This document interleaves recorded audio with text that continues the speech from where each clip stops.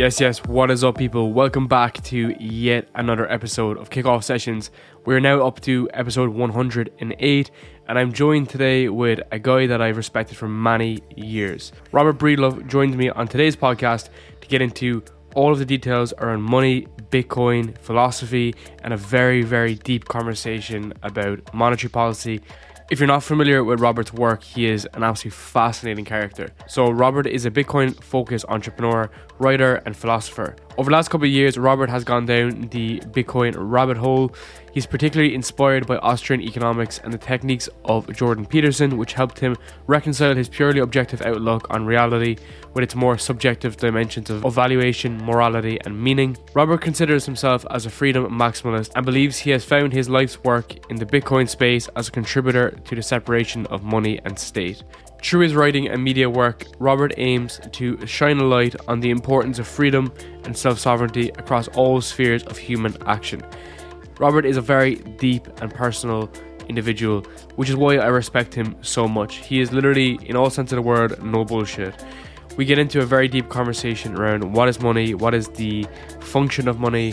We look at freedom, sovereignty, we look at fraud, we look at manipulation, we look at multiple different areas, and we all circulate it back to the monetary policy and how the inflows and outflows of money, how this can be corrupted both in the mind and in the state.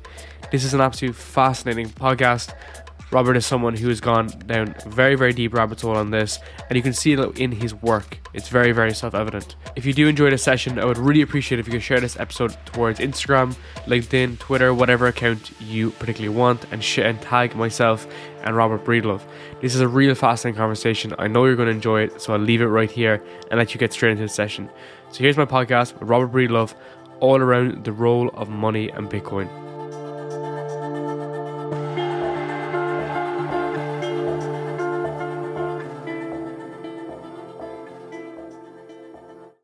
Robert, thank you so much for joining me, man, on another session of Kickoff Sessions. I really appreciate it. Yeah, thank you, man. Thanks for having me. There's been, there's so much content that you've been publishing over the years. I know we were discussing it too, but there's always there's been so much different aspects of Bitcoin that you've broken into. And I suppose where we see you now is so far on, and I kind of first want to ask is why is it you do what you do? Oh man, that's a big question. Well, I'm a big believer in freedom, a big believer in human freedom. And I guess I look out onto the world today and I just see a world that's made a lot of strides toward that end, but yet I think we have a ways to go. And I didn't really choose this path necessarily. It sort of happened organically in a way, but I definitely was impacted in my formative years by books like The Creature from Jekyll Island, something that I encountered in my younger years, which basically goes through the inception of the Federal Reserve and does a real deep dive on the mechanics of central banking. And, as I've written about in one of my pieces, Masters and Slaves of Money, I do consider it to be essentially a watered down version of slavery. It's this institution that engages in systemic and perpetual theft. So it's constantly stealing the time of productive market actors through fiat currency inflation. And it also, the existence of the central bank creates a centralized government, or let's say feeds a centralized government that grows to proportions it otherwise could not reach. A government could not become as big as it does on explicit taxation alone, because explicit taxation is visible, right? When you get a bill for, I think the numbers I heard on this, these are a little bit staggering. These are America-centric numbers, but the war on terror, that we waged from 2001 through today, still waging it. I think the number came to $80,000 per U.S. household. So if you received a bill from the IRS that said, please pay $80,000 because we're blowing people up on the other side of the world, you could just imagine there'd be a lot more resistance to that. Mm-hmm. versus just printing the money to pay for the bill. And then when the prices ultimately go up, right, when the inflation's ultimately inflicted on people, government, central bankers, bureaucrats have all of this plausible deniability to blame anyone else other than themselves for price increases, which indeed they're doing right now, right? That we call this, there's significant price inflation in the US on fuel, on food, on housing. And if you read in the mainstream media, they actually call it the Putin inflation. They blame the actions of the Federal Reserve on Vladimir Putin. And, the fact that there is this generalized ignorance on money and economics allows them to get away with it, right? People just sort of ingest this programming and regurgitate what they see on mainstream media. And it's just like when you have a perspective on what's actually happening is really disturbing. It's really disturbing to see, one, a lie be effectively propagated through the minds of men and women to the point where they're just, again, regurgitating what they see on mainstream media. But two, they are the victims in this scheme. So they're the ones being robbed. They're the ones being milked, looted, whatever term you want to use. And so it's really pernicious, right? You have the victims themselves misattributing the cause of their pain, right? They're feeling the pain. They're feeling the cost of living go up while their wages are flat. And they, some people think it's Vladimir Putin's fault.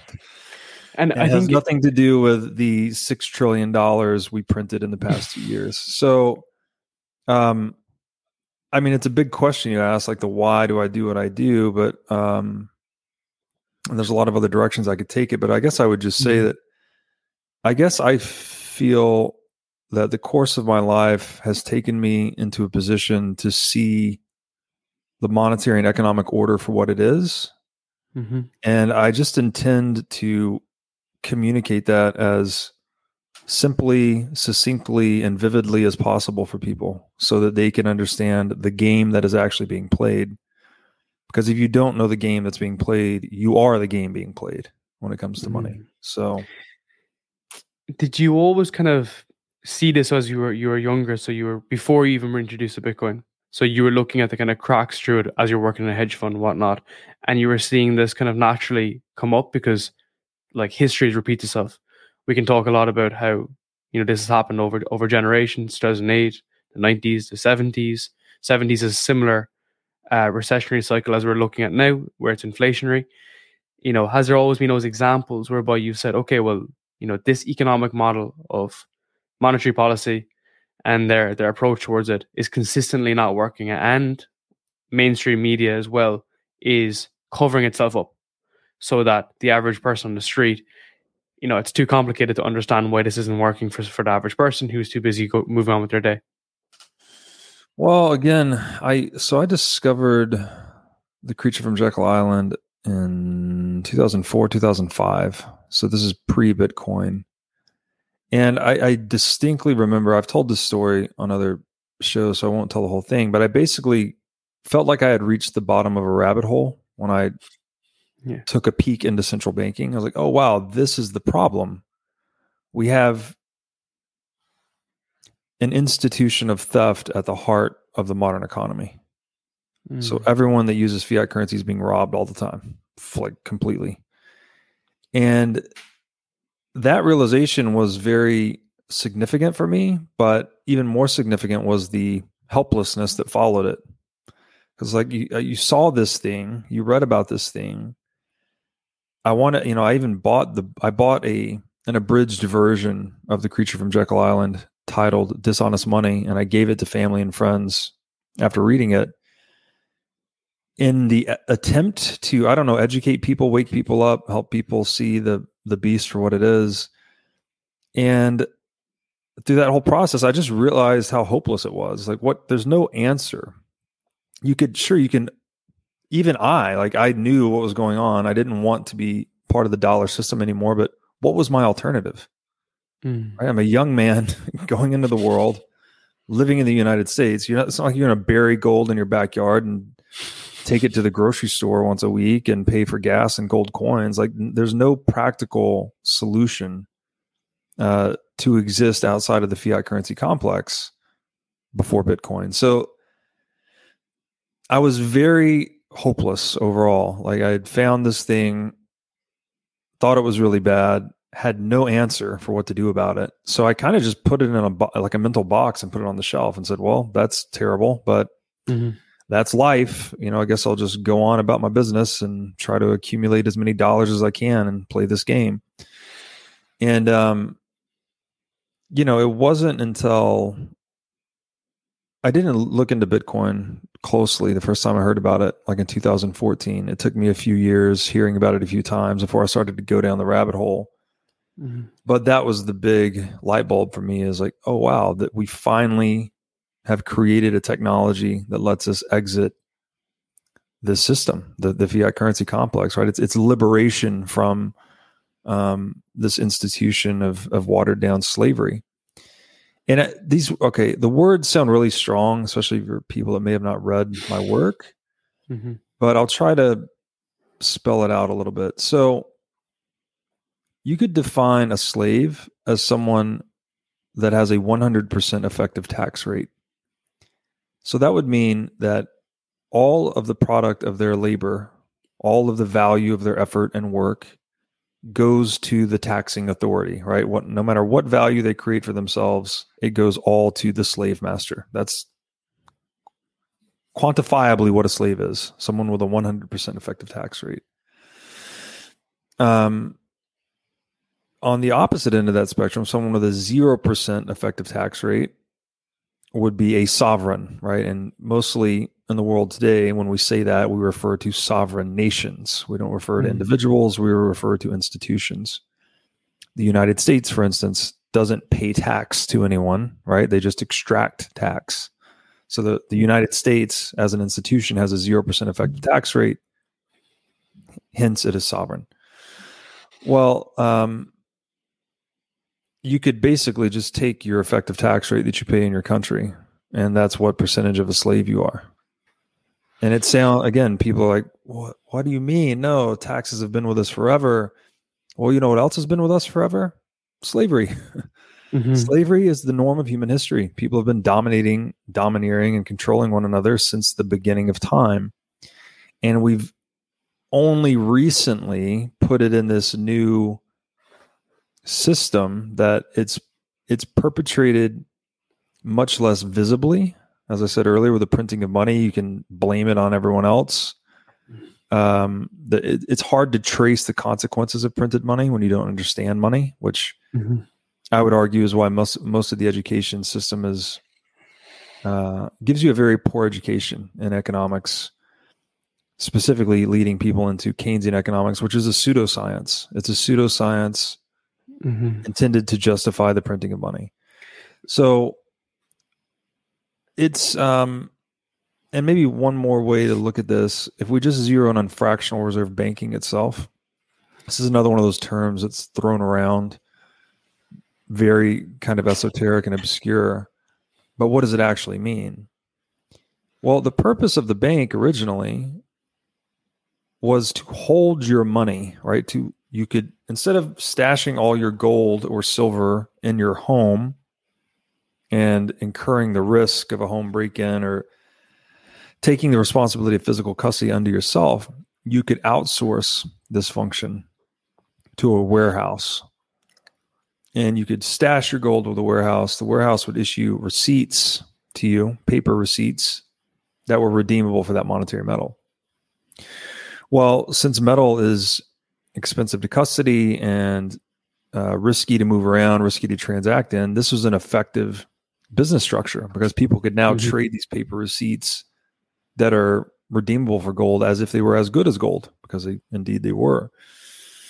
The problem, however, with this business is that you now have placed all your trust in the custodian, which is the warehouse, or what we now call the bank. And, it didn't take bankers long to realize that and I shouldn't put all the blame on bankers. I'm not, They're players in the game. It didn't take long for people to realize that there's a honeypot, right? If you can control the bank and you can have the bank issue additional warehouse receipts, so over issue paper, more paper than they have gold reserves to justify, for instance, that is effectively a source of limitless revenue. So banks originally, when they were private businesses, they didn't overissue paper very often because, again, they're private businesses. So they had shareholders, they had a reputation to uphold. If they overissued paper and there's a run on the bank, well, the bank would collapse, would go bankrupt. All the shareholders would get wiped out. But the problem is governments will intervene, government being the monopoly on violence, and say, hey, bank, issue additional paper, issue us additional loans or guarantees or whatever it may be under the threat of violence or coercion. And so banks were basically a honeypot for governments to afford themselves unlimited revenue or nearly unlimited revenue. And so that's been the problem, right? We've been dealing with a technological limitation in our money, which was gold is physical, heavy, hard to move around. We needed to overcome that technological limitation with a currency, gold-backed currency that made money much more transactable, right? And another way I say this is, gold, if money is a tool for moving value across space and time, gold was really good at holding value across time, not so good at moving it across space. You introduce a gold-backed currency, you now have the ability to move value across space very easily, right? You can move paper much more easily than you can move physical gold. And so long as the peg to gold reserves is maintained, the money also holds value across time. But the issue is that peg. Who do you trust to maintain the peg? And that's been the problem with money throughout all of human history, is we didn't have an instrument that had a fixed or nearly fixed supply that we could move at the speed of or near the speed of light. That's what we were trying to approximate with a gold-backed currency. But every time we did that, the trust placed in that institution was violated to benefit the insiders that could benefit from it, that would then externalize the cost onto everyone else. And that's what we've had. We've had, business cycles, civilization, boom and bust. The run on the bank, like a run on the bank would never exist. A run on a full reserve bank is not possible. If the peg is 1-to-1, right, and every dollar in circulation is backed by 1 unit of gold in reserve, a run on the bank just means everyone went and reclaimed their deposits. The bank does not fold. The bank holds enough assets to satisfy the liabilities it has outstanding.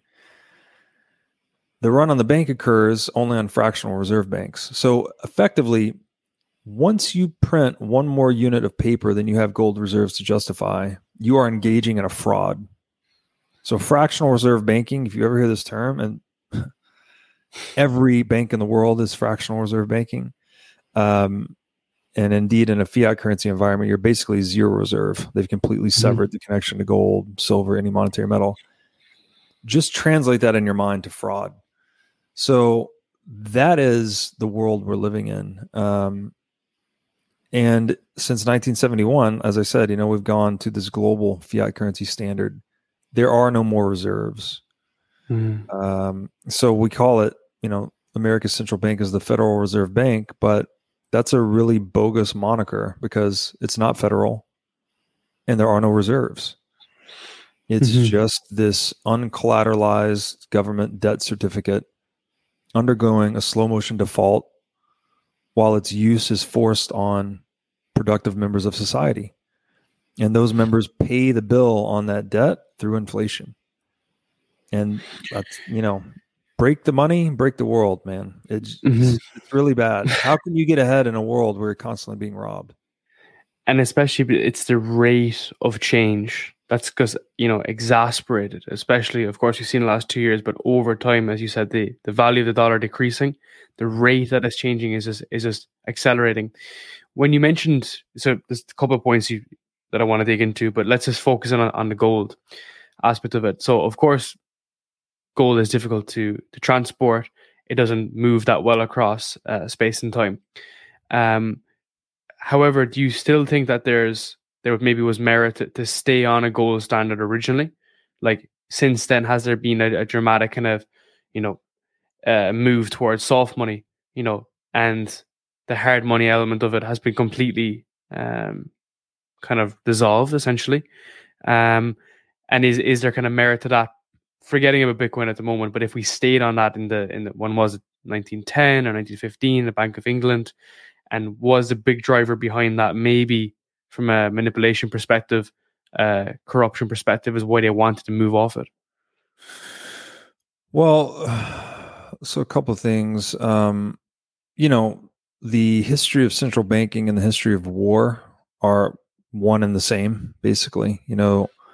War is what typically drives nations off of a hard money standard onto a soft currency standard. Because, and there's another like really pernicious incentive problem we've been dealing with. Nations, let's say like monarchs of the past, when they would wage war against one another, they had their own balance sheet, right? Their own war chest, their own reserves from which to fund warfare. War being the most expensive activity humans can engage in, this was a limiting factor on warfare. So when two monarchs would go to war, the one that got into financial straits first would typically just want to sign a treaty, right? Cut a deal and get it done because you just run out of money. Mm-hmm.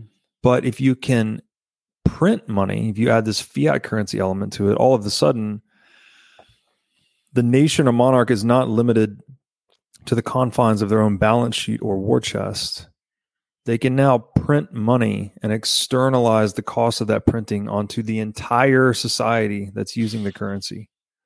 So instead of just having your own small war chest, you now have the entire savings of your civilization as your war chest. You can hyperinflate the currency to fund warfare.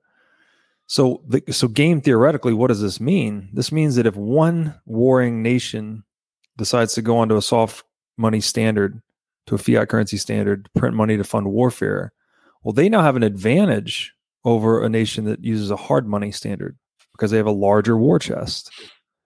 So this creates this weird, pernicious incentive problem where the nation on a hard money standard now almost has to move to a fiat currency standard just to keep up with their crazy neighbor that did it.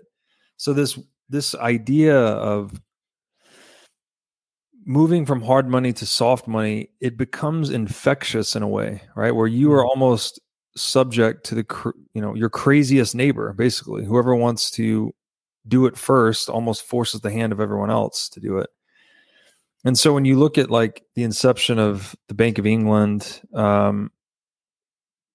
initially, again, it was kind of a private organization, right? They held accounts, they held reserves, they settled balances, they handled international financial flows, all of these things. But as soon as war became an issue, they suspend convertibility, right? They stopped sending gold out.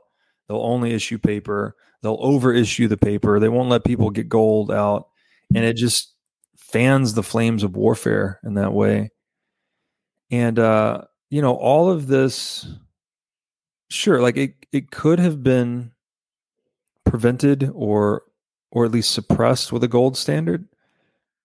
But the gold standard never worked. It just never works because all the government has to do is say, hey, don't let people redeem gold anymore, Bank of England. And the Bank of England says, okay. And that's that. The gold standard's over. Like it's one decree.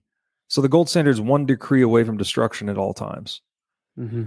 And that's the problem, right? If you had something that people could self-custody easily, economically, then they wouldn't even need to centralize the custody of gold in one place, and they wouldn't create this honeypot for the governments to monopolize in the first place.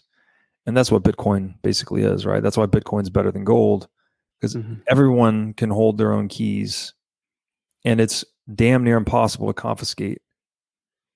And so if you're doing that, then you've taken away the funding source for perpetual global warfare.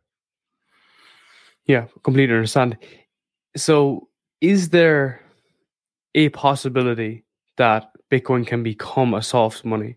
So let's say hypothetically, or in any event, is that possible? I know there's a limited supply, but technically, is it possible to be programmed in such a way or altered in such a way that it can become a soft money?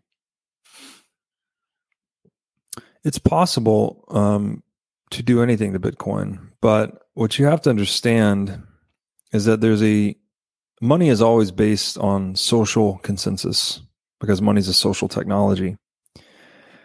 So effectively what's going on in Bitcoin is users run their own node, and that node is essentially you're choosing what rule set you want to run. So do I want to run the Bitcoin that has 21 million or 22 million or 23 million or 48 million?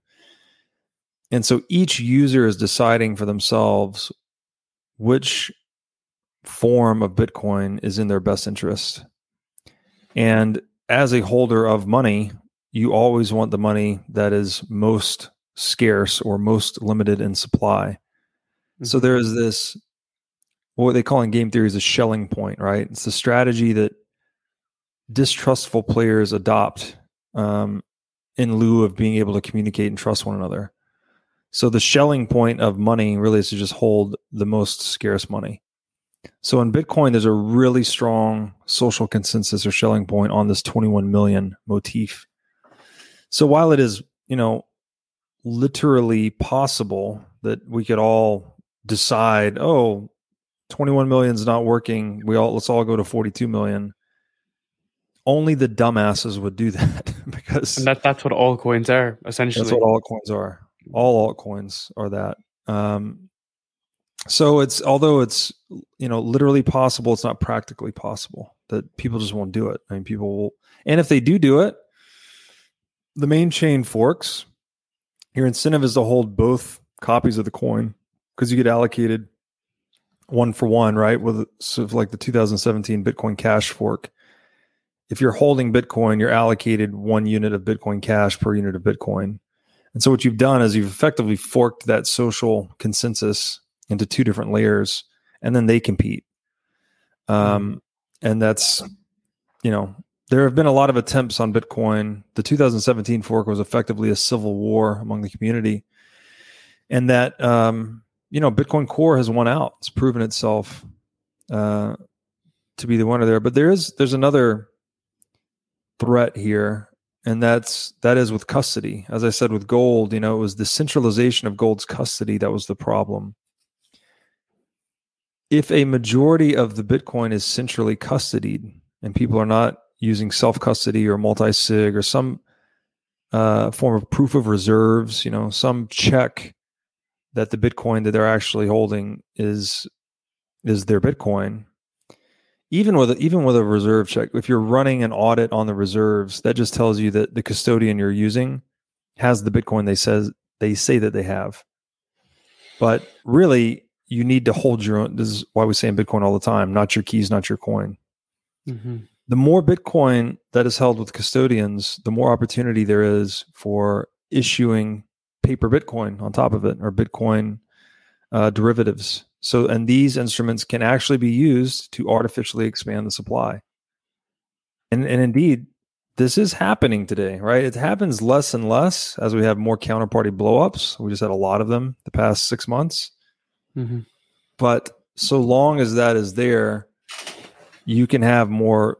I've heard estimates of up to 50 million paper Bitcoin in circulation, whereas there's only 21 million possible at the protocol layer.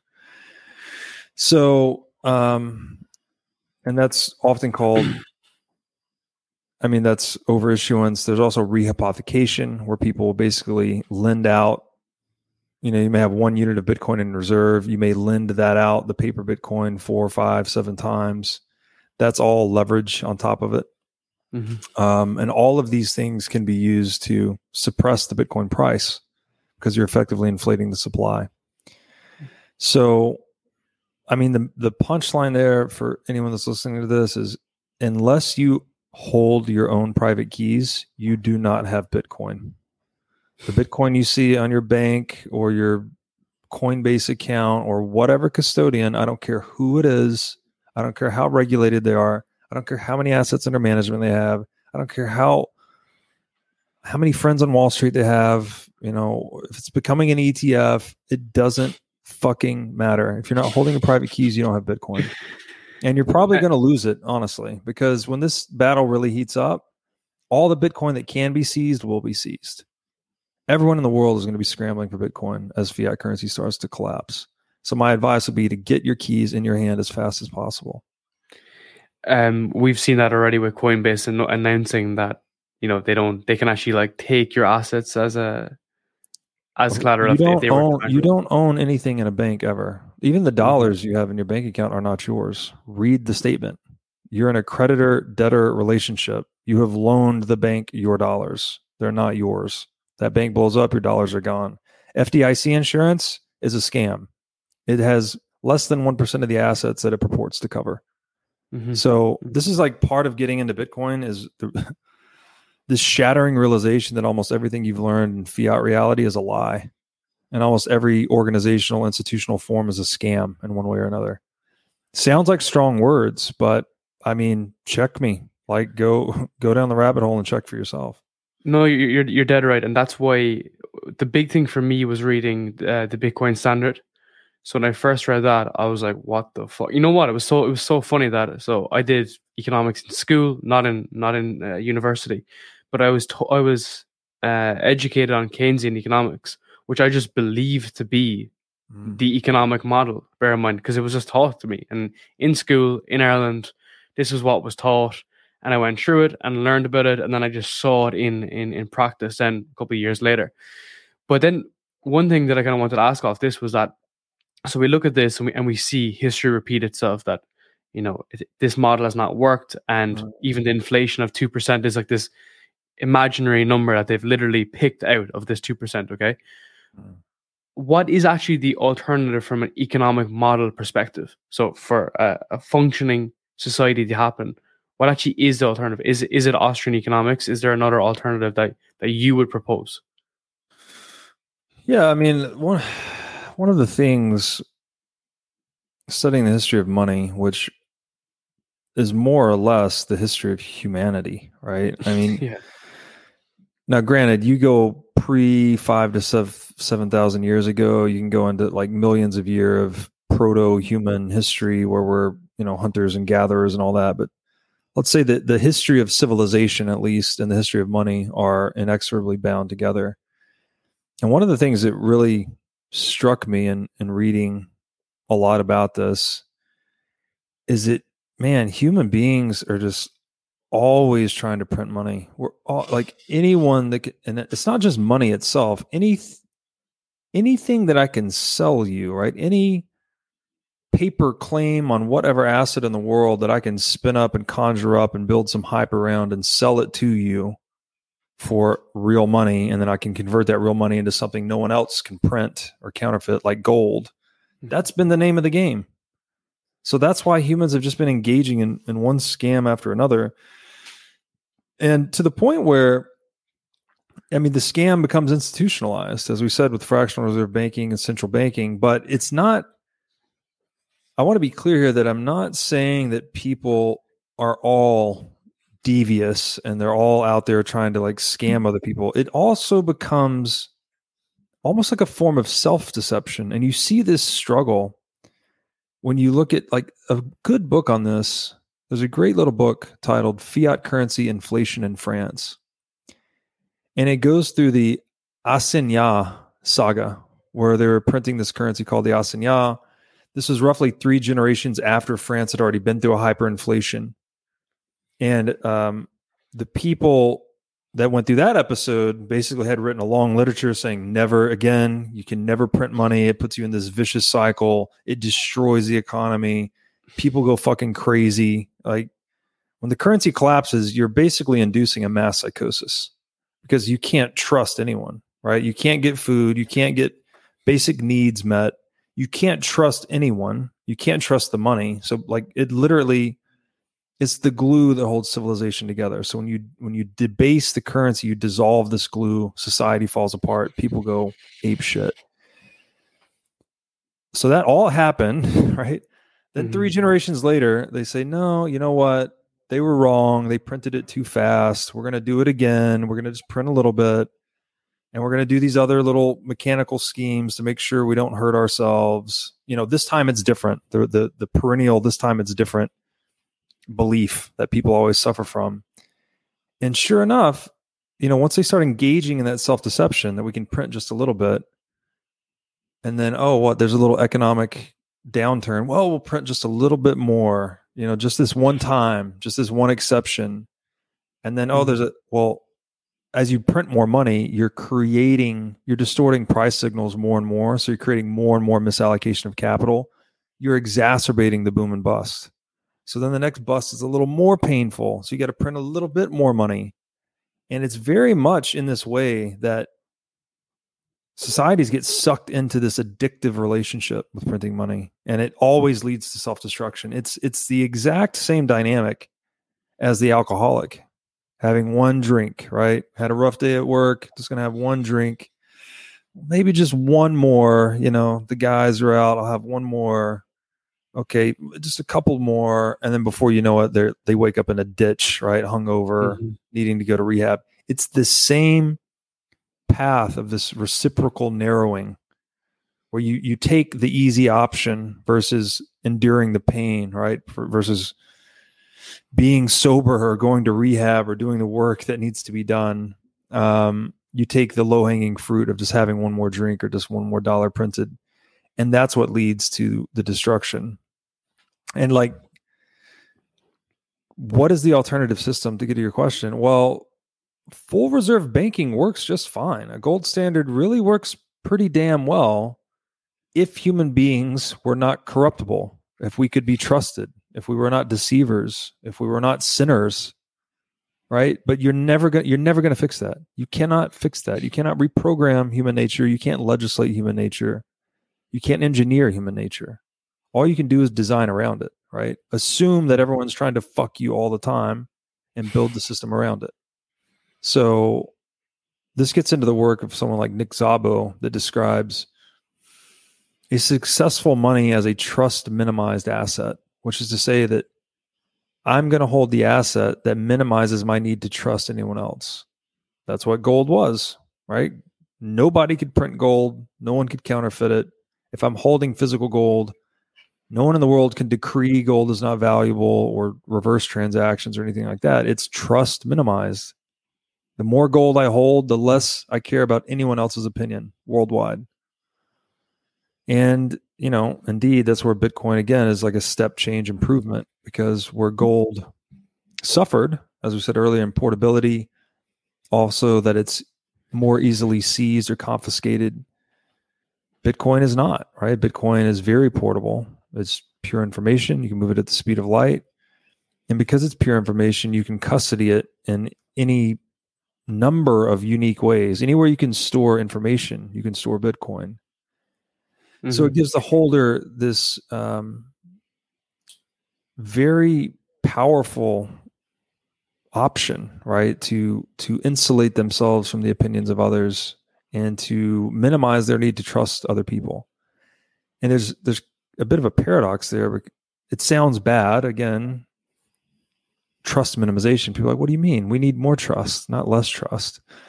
It's like, no, that's not what I'm saying to you. I'm saying to the extent that we can remove our economic livelihood from our need to trust other people, it actually opens up an opportunity for us to engage in more trusting behaviors. Because now if you break my trust, you don't take my life savings. You just break my trust and I, cut you out of my life and I move on. Whereas right now, if the central bank breaks its trust, right, they break their obligation or their duty, everyone suffers, and they can suffer cataclysmically, right? Many people have lost everything. Their life savings, multi-generational fortunes have been lost through hyperinflation, and it's happened repeatedly. So the alternative system is Bitcoin. There's no other option. There's no other way. There's a great guy on Bitcoin Twitter named Bitcoin Tina, and that's what his acronym stands for, TINA. There is no alternative. Under that concept, so just going back to the gold example and just using it as an analogy. So you said, the Bank of England can wake up tomorrow and say, okay, we're moved off a gold standard. Anyone that has gold, it's now illegal. You have to hand over your assets. You're going to be given paper money. Not to the same point you're going to be given paper money, but is there a eventuality whereby states, countries, nations can combine and say, we're putting a stop to crypto? Now, people can still have their private keys completely, right? But they can't send, transact, convert back into fiat or anything like that. Therefore, closing down the opportunity that it has. So people do still hold it, but now there's no way you can actually use it as a medium of exchange or any of those properties that money hold. Yeah. So to the first point, fiat currency is extremely dangerous because obviously inflation's a big problem, but there's another problem of just outright deauthorization. The Indian central bank, this was, I think, a decade or so ago. One day, holders of the 500 rupee banknote woke up and just found out it was canceled. They just canceled the whole issue. I remember that. It was fucking ridiculous, man. So, I mean, if you just imagine, if you're living in the U.S., you wake up one day and they're like, hey, $100 bills are just canceled now. Like, they're not money anymore. Like, the inflation's bad, but that's really bad. Like, just turn the key, right? Talk about counterparty risk and exposure to the opinions of others. Like, that's why you don't want to have to trust anyone with your money, because the trusted other can turn it off. Also bail-ins, if you look at the Greek, the Cyprus episode, where basically one day you wake up, everyone that had deposits over a threshold amount, I don't recall the amount, maybe it's 100,000 euro in the bank, 90% of it was just confiscated overnight, right? So every dollar you had over 100,000 euro was 90 cents of every dollar over 100,000 was taken. So like, it's not even an asset, right? If asset in accounting, asset equals liability plus equity. So there's a huge there's this huge liability component in every fiat currency, in every non-self-custodied asset in the world. Like, your custodian is a liability, especially if they're a currency issuer or a tax authority. They will just take your shit. So, I don't know what else to tell people at this point. It's like, if you trust your money, then you've never opened a history book, as far as I can tell, or you just haven't. Not the right history book, at least. But now when it comes to Bitcoin, your question, can they just make it illegal or make conversions into fiat currency illegal and put a stop to it? The only thing that regulators can control or clamp down on are the gateways, right? So they can clamp down on banks, they can clamp down on exchanges, they can clamp down on custodians.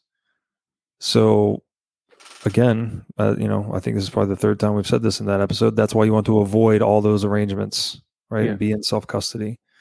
Mm-hmm. But what they can't do, or at least this is the $100 trillion question that I like to joke, because Bitcoin has at least a $100 trillion addressable market. And I would say that's very much on the conservative side. That's just global narrow money. Global M2 is about 100 trillion. The $100 trillion question is, how do you stop the Bitcoin network?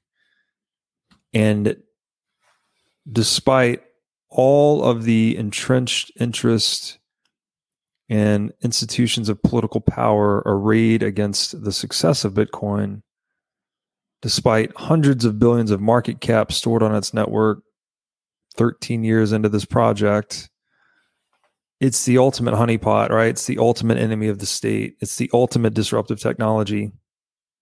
No one's ever done anything to it at all. It has had, 99.9997% uptime.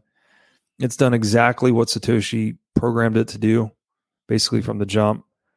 Sure, it's had software issues and whatnot. It's a software project, but they've always been addressed. They've always been fixed, and it's never deviated from its supply schedule. It's never deviated from its block time. As I think Satoshi said something to the effect that the code is written in a way that once version 0.1 is released, that it's effectively etched in stone. That's what it's been doing, right? It's been keeping its promise perfectly for over 13 years now. And there's no known way to turn it off. I mean, the analogous question you could ask is, how do you turn off the internet everywhere, worldwide, forever? That's what it would take to really, and that not even that technically stops Bitcoin, because you don't need the internet to transact in Bitcoin. But it's obviously a very significant component of its value proposition. Yeah. And so, can we imagine circumstances where the internet is turned off everywhere worldwide forever? Yeah, I can. But I think those circumstances are so draconian and worse than draconian. I mean, it has to be catastrophe, right? It has to be, I don't know, global war that takes out everything. It just has to be something so catastrophic that at that point, all hope is damn near lost anyways. I think Bitcoin might be the last of your concerns. So, if you, to the degree that you don't think we're headed towards absolute annihilation, it's still going to be in existence. You would expect Bitcoin to continue successfully operating. And the other thing, it's important to know this too, because it's very easy to get into this us versus them paradigm. When you're looking at government, you're looking at this, what appears to be, even the way we talk about it, right? We're talking about the government, like there's some dark entity, looking over our shoulder. But at the end of the day, these are constructs of human beings, right? Individuals comprise the government. And individuals do not follow laws. Individuals follow incentives. So every individual, even those inside of government, are facing the same or similar circumstances, right? Inflation is escalating, taxation is escalating, social divisiveness as a result is becoming more and more manifest. The world's becoming, faith in social institutions is being lost. Individuals are becoming less trusting of one another as a result. These are all consequences of fiat currency inflation. Again, open a history book. In that situation, people are driven into hard assets, scarce assets, trust minimized assets. So the longer this game continues to play out, the more I see individuals choosing to hold Bitcoin as a means for survival. And this includes the individuals inside of government. Not evenly. I'm not saying this is some even utopia. Everyone gets a little bit of Bitcoin and we all sing Kumbaya. But people are going to face the harsh realities of what money is and how it works and how trust works. And the more blow-ups we have, whether they're of nation states or individual counterparties, the more chaos there is. This anti-fragile social institution we call Bitcoin benefits from all of that, because it is the only thing, it's the only unshakable, immovable object amid all of this chaos. So people seek shelter there. So that's how I see it playing out. And it might be a bit of an extreme or unpopular opinion, but I don't think there's going to be any of our current social or economic institutions will remain standing after the dust settles. Not in the form we know them, at least. And you raise a really good point there about us versus them being like the government and us being, let's say, Bitcoin, let's say. So Bitcoin versus the government. Do you think that that we can exist in a period whereby there's government embracing Bitcoin, like the El Salvador example? So do you think that kind of example? So firstly, question on that is that, do you think that's done with the right incentives? Do you think that they have actually approached that with the right ideas and the right concept that they want to actually embrace this concept? And as well as that, then, do you think like other countries can actually adopt and live with it, especially with government, or does there need to be this detachment between two? I see it more as a dissolution. So we just focus on inflation itself, right? The year 2020, the United States collected $4 trillion in explicit tax revenue, and they printed roughly $4 trillion. So the revenue mix for the US government in 2020 was 50% taxation, 50% inflation. Now, the more you inflate a currency, the more you're taxing the holders of the currency, the more you're creating incentives for the holders of currency to shelter their wealth in anything other than the currency. That's why in fiat currency world, we have monetized equities, we have monetized real estate, we have monetized oil, commodities, etc. Because you can't fucking print those things. So if you're printing all this money, people will naturally shelter their wealth in the things that cannot be printed. So, and we talked earlier about this, I mentioned the book, Fiat Currency Inflation in France, but one of the laws that's explored in that book is the law of accelerating issuance and depreciation. And we talked about this a little bit with the example of the alcoholic. The more currency you print or counterfeit,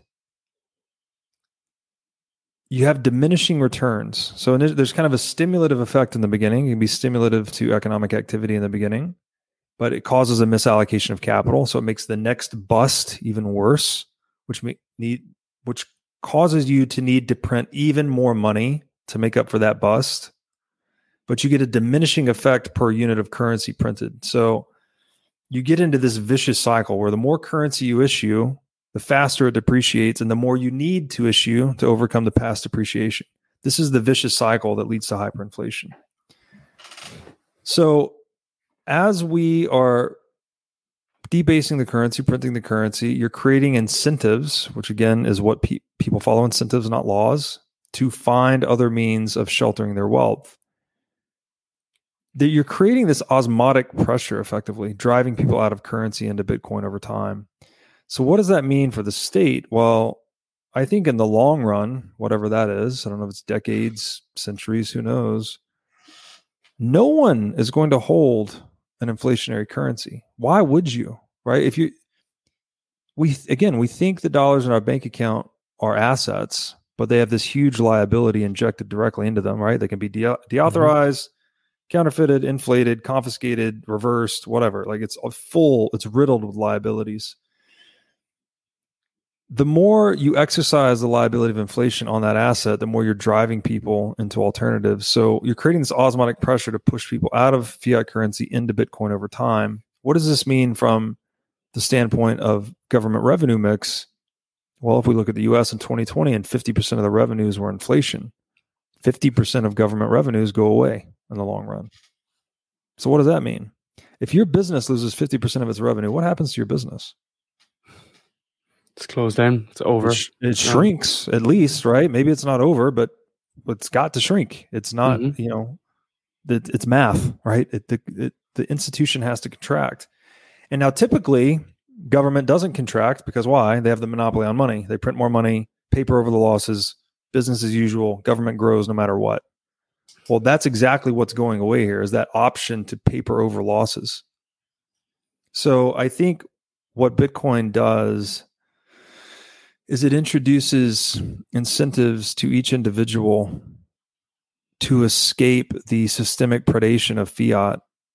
And those incentives grow in tandem with the rate of change of the money supply. So this osmotic pressure pushing people out of currency into Bitcoin simultaneously collapses the revenue profile of the state, which causes government to shrink. So I don't see it, again, this us versus them is not very useful because governments are effectively a multiplication of ourselves, our desires, our ideas, right? That's what it's intended to be, at least. Mm-hmm. And when you tilt the individual incentives, that the current mode of government organization starts to dissolve. the over-bloated fiat currency funded central bank installed nation state shrinks and I think ultimately dissolves. And so this gets into the whole sovereign individual thesis. It's a book I always recommend to people. It's written in 1997. It's made a number of accurate predictions, including social media, including the use of a pandemic by nation states to try and coerce people and reinforce the validity of their borders. It also predicted anonymous digital cyber cash, leading to the dissolution of the nation state. So the thesis of that book is that we're moving from a world with 200 nations to one with 20,000 in the long run. And that's what it's all about, right? There's only, every business in the world, let me back up. Every organization, every group of people that come together to do a thing is a business. Even your book club, even your church, they're all businesses. If they don't have economic inflows that are greater than their economic outflows, then they don't exist. They do not subsist. They do not persist. They're not a going concern, as we would say in business. So every human organization is a business. Every business must be profitable to survive. Which means every business owner is accountable to their profit and loss statement, right? Their P&L, right? Which means they're accountable to the satisfaction of their customers. If you're not satisfying your customers profitably, then you're going away. Mm-hmm. The one exception to this rule is the fiat currency funded nation state that can produce perpetual losses and paper over them by printing money and stealing from society. That's why your DMV sucks. That's why there's nothing more permanent than a temporary government solution. That's why everything the government touches, every industry the government's involved with, sucks more than private industry, right? Because there's this distortion, this fiat distortion of misallocated capital, theft, deceit, all of that. So laziness. When that goes away, right? All of a sudden, you can't print money to paper over your losses. You can't print money to fake it. You can't print money to pretend that you are an organization that is producing satisfaction in the world. When that goes away, all of a sudden, government is just like every other business in the world. They're accountable to their P&L, which means they're accountable to the preferences of their customers, which means they have to listen to people. Otherwise, people will vote with their feet. Mm-hmm. And now, the other thing about people voting with their feet in a Bitcoin world, you can move all your capital in your brain across the border, right? When you vote with your feet, you're also leaving with all of your net worth. That was not possible in fiat currency complex. Study the history of the Wahlbergs trying to escape Germany during Hitler's rise to power. Right? There's one tale of a guy having his wife, I think, make coat hangers out of gold and silver so they could sneak metal out of the country, because the Nazis initially was like 50% tax to leave, then 70, then 80, then 90, then all of your net worth to leave. And then eventually they just take your money and kill you, like wouldn't even let you leave. So when that set of options for the individual changes, I don't see how a centralized government will continue to remain relevant, right? They have to be accountable to their P&L, cannot manipulate you as easily with capital controls, can't coerce you to steal your money directly if you're smart with it. And I know people take a long time to wise up, but people adapt to reality. So the more you're stealing, the more you're inflating, the more you're compromising people's economic livelihood, they will figure out how to get around that, right? And those that don't will die and be naturally selected out of existence. Those that do will succeed and survive and propagate. And so that's what's changing here, is we fundamentally changed the incentive schema that we inhabit as a human organism. And that is what reshapes all of the social institutions we build for ourselves, including government. Yeah, and we really see that as well in developing nations whereby things have got completely unhinged, like Sri Lanka recently, a few other kind of developing, Venezuela, where you see a country that's been abusing their monetary system so much, and then it blows up in their face completely. Mm-hmm. And what's really I think I was kind of worrying about this was that I saw recently UN, who are meant to be neutral, in this article that they're neutral in terms of their financial incentives, said that for Bitcoin to adopt, or Bitcoin to be adopted by developing nations, it's a massive like red flag, because it's not like a silver bullet. It won't give full coverage. But what's been happening at the moment has just shown that in these nations whereby they're very, very like fickle and they're very dependent on the US to begin with, and that was one of the big reasons for Sri Lanka going bust, was that they didn't have as much USD in reserve.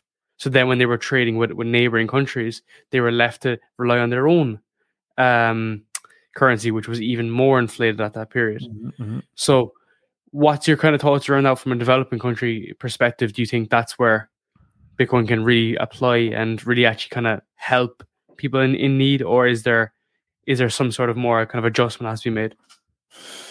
Well, first thing is first, I would say, let's be clear that the World Bank and the IMF, these are imperial extensions of the United States and the Federal Reserve System. They are Agreed. designed to get emerging markets in debt. And, as John Adams said, there's two ways to enslave a country. One is by sword, one is by debt. So when I say it's a system of slavery, I'm not kidding. It's exactly what it is. In terms of Bitcoin opportunities that are presented to emerging markets, I think you'll see a lot more countries running the El Salvador playbook. They've made it legal tender. They've started to acquire Bitcoin. I would expect to see there to be a lot of knock-on benefits from that, just drawing in capital, mind share, businesses.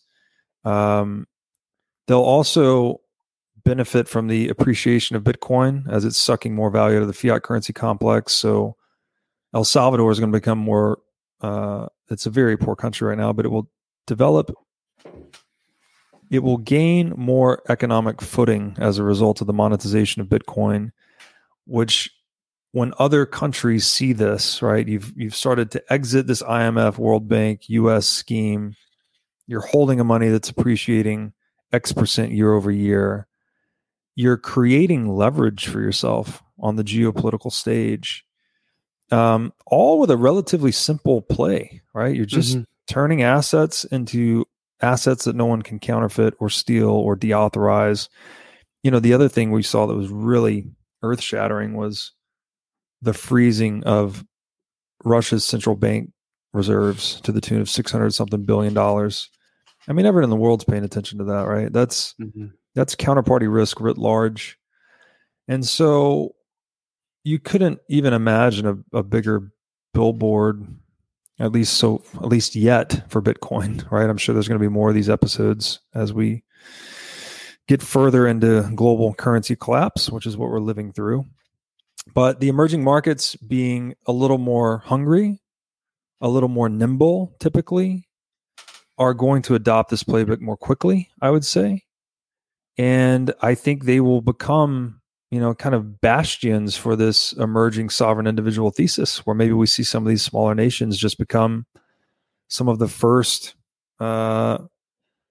jurisdictions that are very tolerant and even welcoming to sovereign individuals. People that just want to live free, low to no, or at least predictable tax regimes. Easy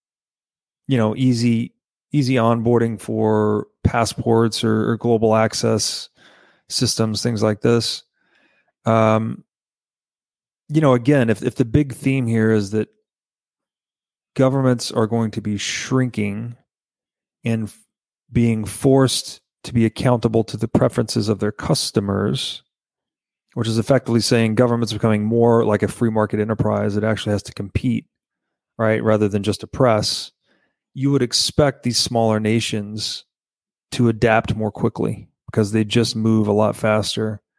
And they're much more in touch with the pain that's being inflicted because they've largely been the direct recipients of that pain. And as I often like to say, pain is information, right? Pain is what tells you whatever you're doing is not working, and it tells you you've got to do something different. Whereas, the United States, many decades of imperialism and plunder under its belt. It's much more desensitized to these changes in the world. And I'm generalizing here when I say the United States, but those in power in the United States have no fucking idea what they're doing right now. They're burning down the ship, basically. But because it's always worked in the past, right? You could always just print money, pass another law, blow up another country. Mm-hmm. That's just not going to work anymore. And it's all thanks to Bitcoin. So, Bitcoin, man, it's a lot of things, but I would say at its core, it is a humanitarian movement. It is anti-violence. It tilts the incentives towards peace and cooperation and away from warfare and destruction. Mm-hmm. And if it were not for Bitcoin at this point in human history, I would be extremely pessimistic for where we are headed. But because it exists, Bitcoin gives me hope.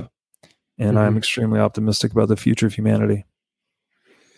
Yeah, I think you really hit the nail on the head. What's one area I want to kind of finish up on is that, of course, as Bitcoin has got more traction, more mainstream, attention, the big players like in the EU, they're being very kind of fearful of it. Even Christine Lagarde said, I'll never forget this, she said that Bitcoin is like, how did she put it? It was like Bitcoin is worthless and should be regulated. And then someone said, I think it was Safadine Amu said, well, if it's worthless, then why are you regulating it? Yeah, no shit. So, same thing with El Salvador. IMF is saying, the experiment in El Salvador will never work. Yet they're also trying to sanction El Salvador. Mm-hmm. It's like, if you actually think the experiment's never going to work, then you would just move on with your day. Like, if you're going to go try to create a spaceship, and I think you have no fucking chance in hell of it working, I'm just going to say good luck and go on about my day. I'm not going to try to sanction you and stop your business. Exactly. But it's just a testament to the hypocrisy. Mm-hmm. These people do not speak truth ever. Everything that they say, invert, and that's how you get the truth. And that's why I wanted to finish up just briefly on central bank digital currencies. So the literal, like, the discussion on about this is that it is it's taking the best parts from crypto and moving it into a fiat kind of example.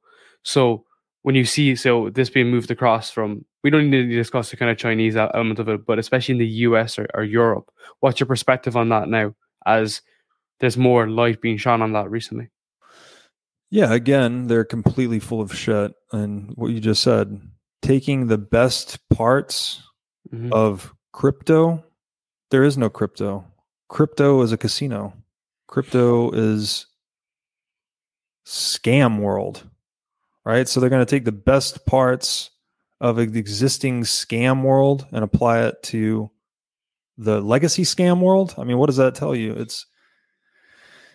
It's bad, right? It's everything fiat is, but more centralized, so faster inflation, faster theft, more Chinese social credit score like systems for social engineering, control, manipulation, squashing dissent, tracking, tracing.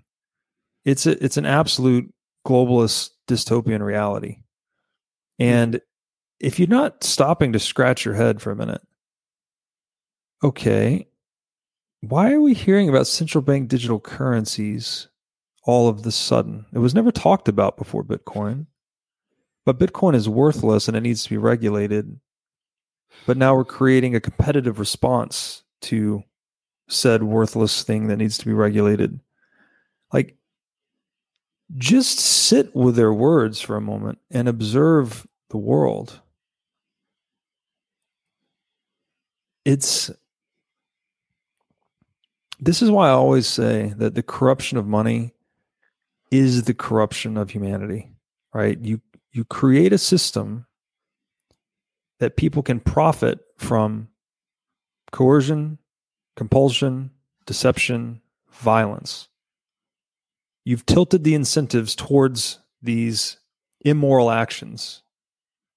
Is it any surprise whatsoever? People that follow incentives, not laws, is it any surprise whatsoever that the characteristics of those people become coercive, compulsive, deceptive, and violent?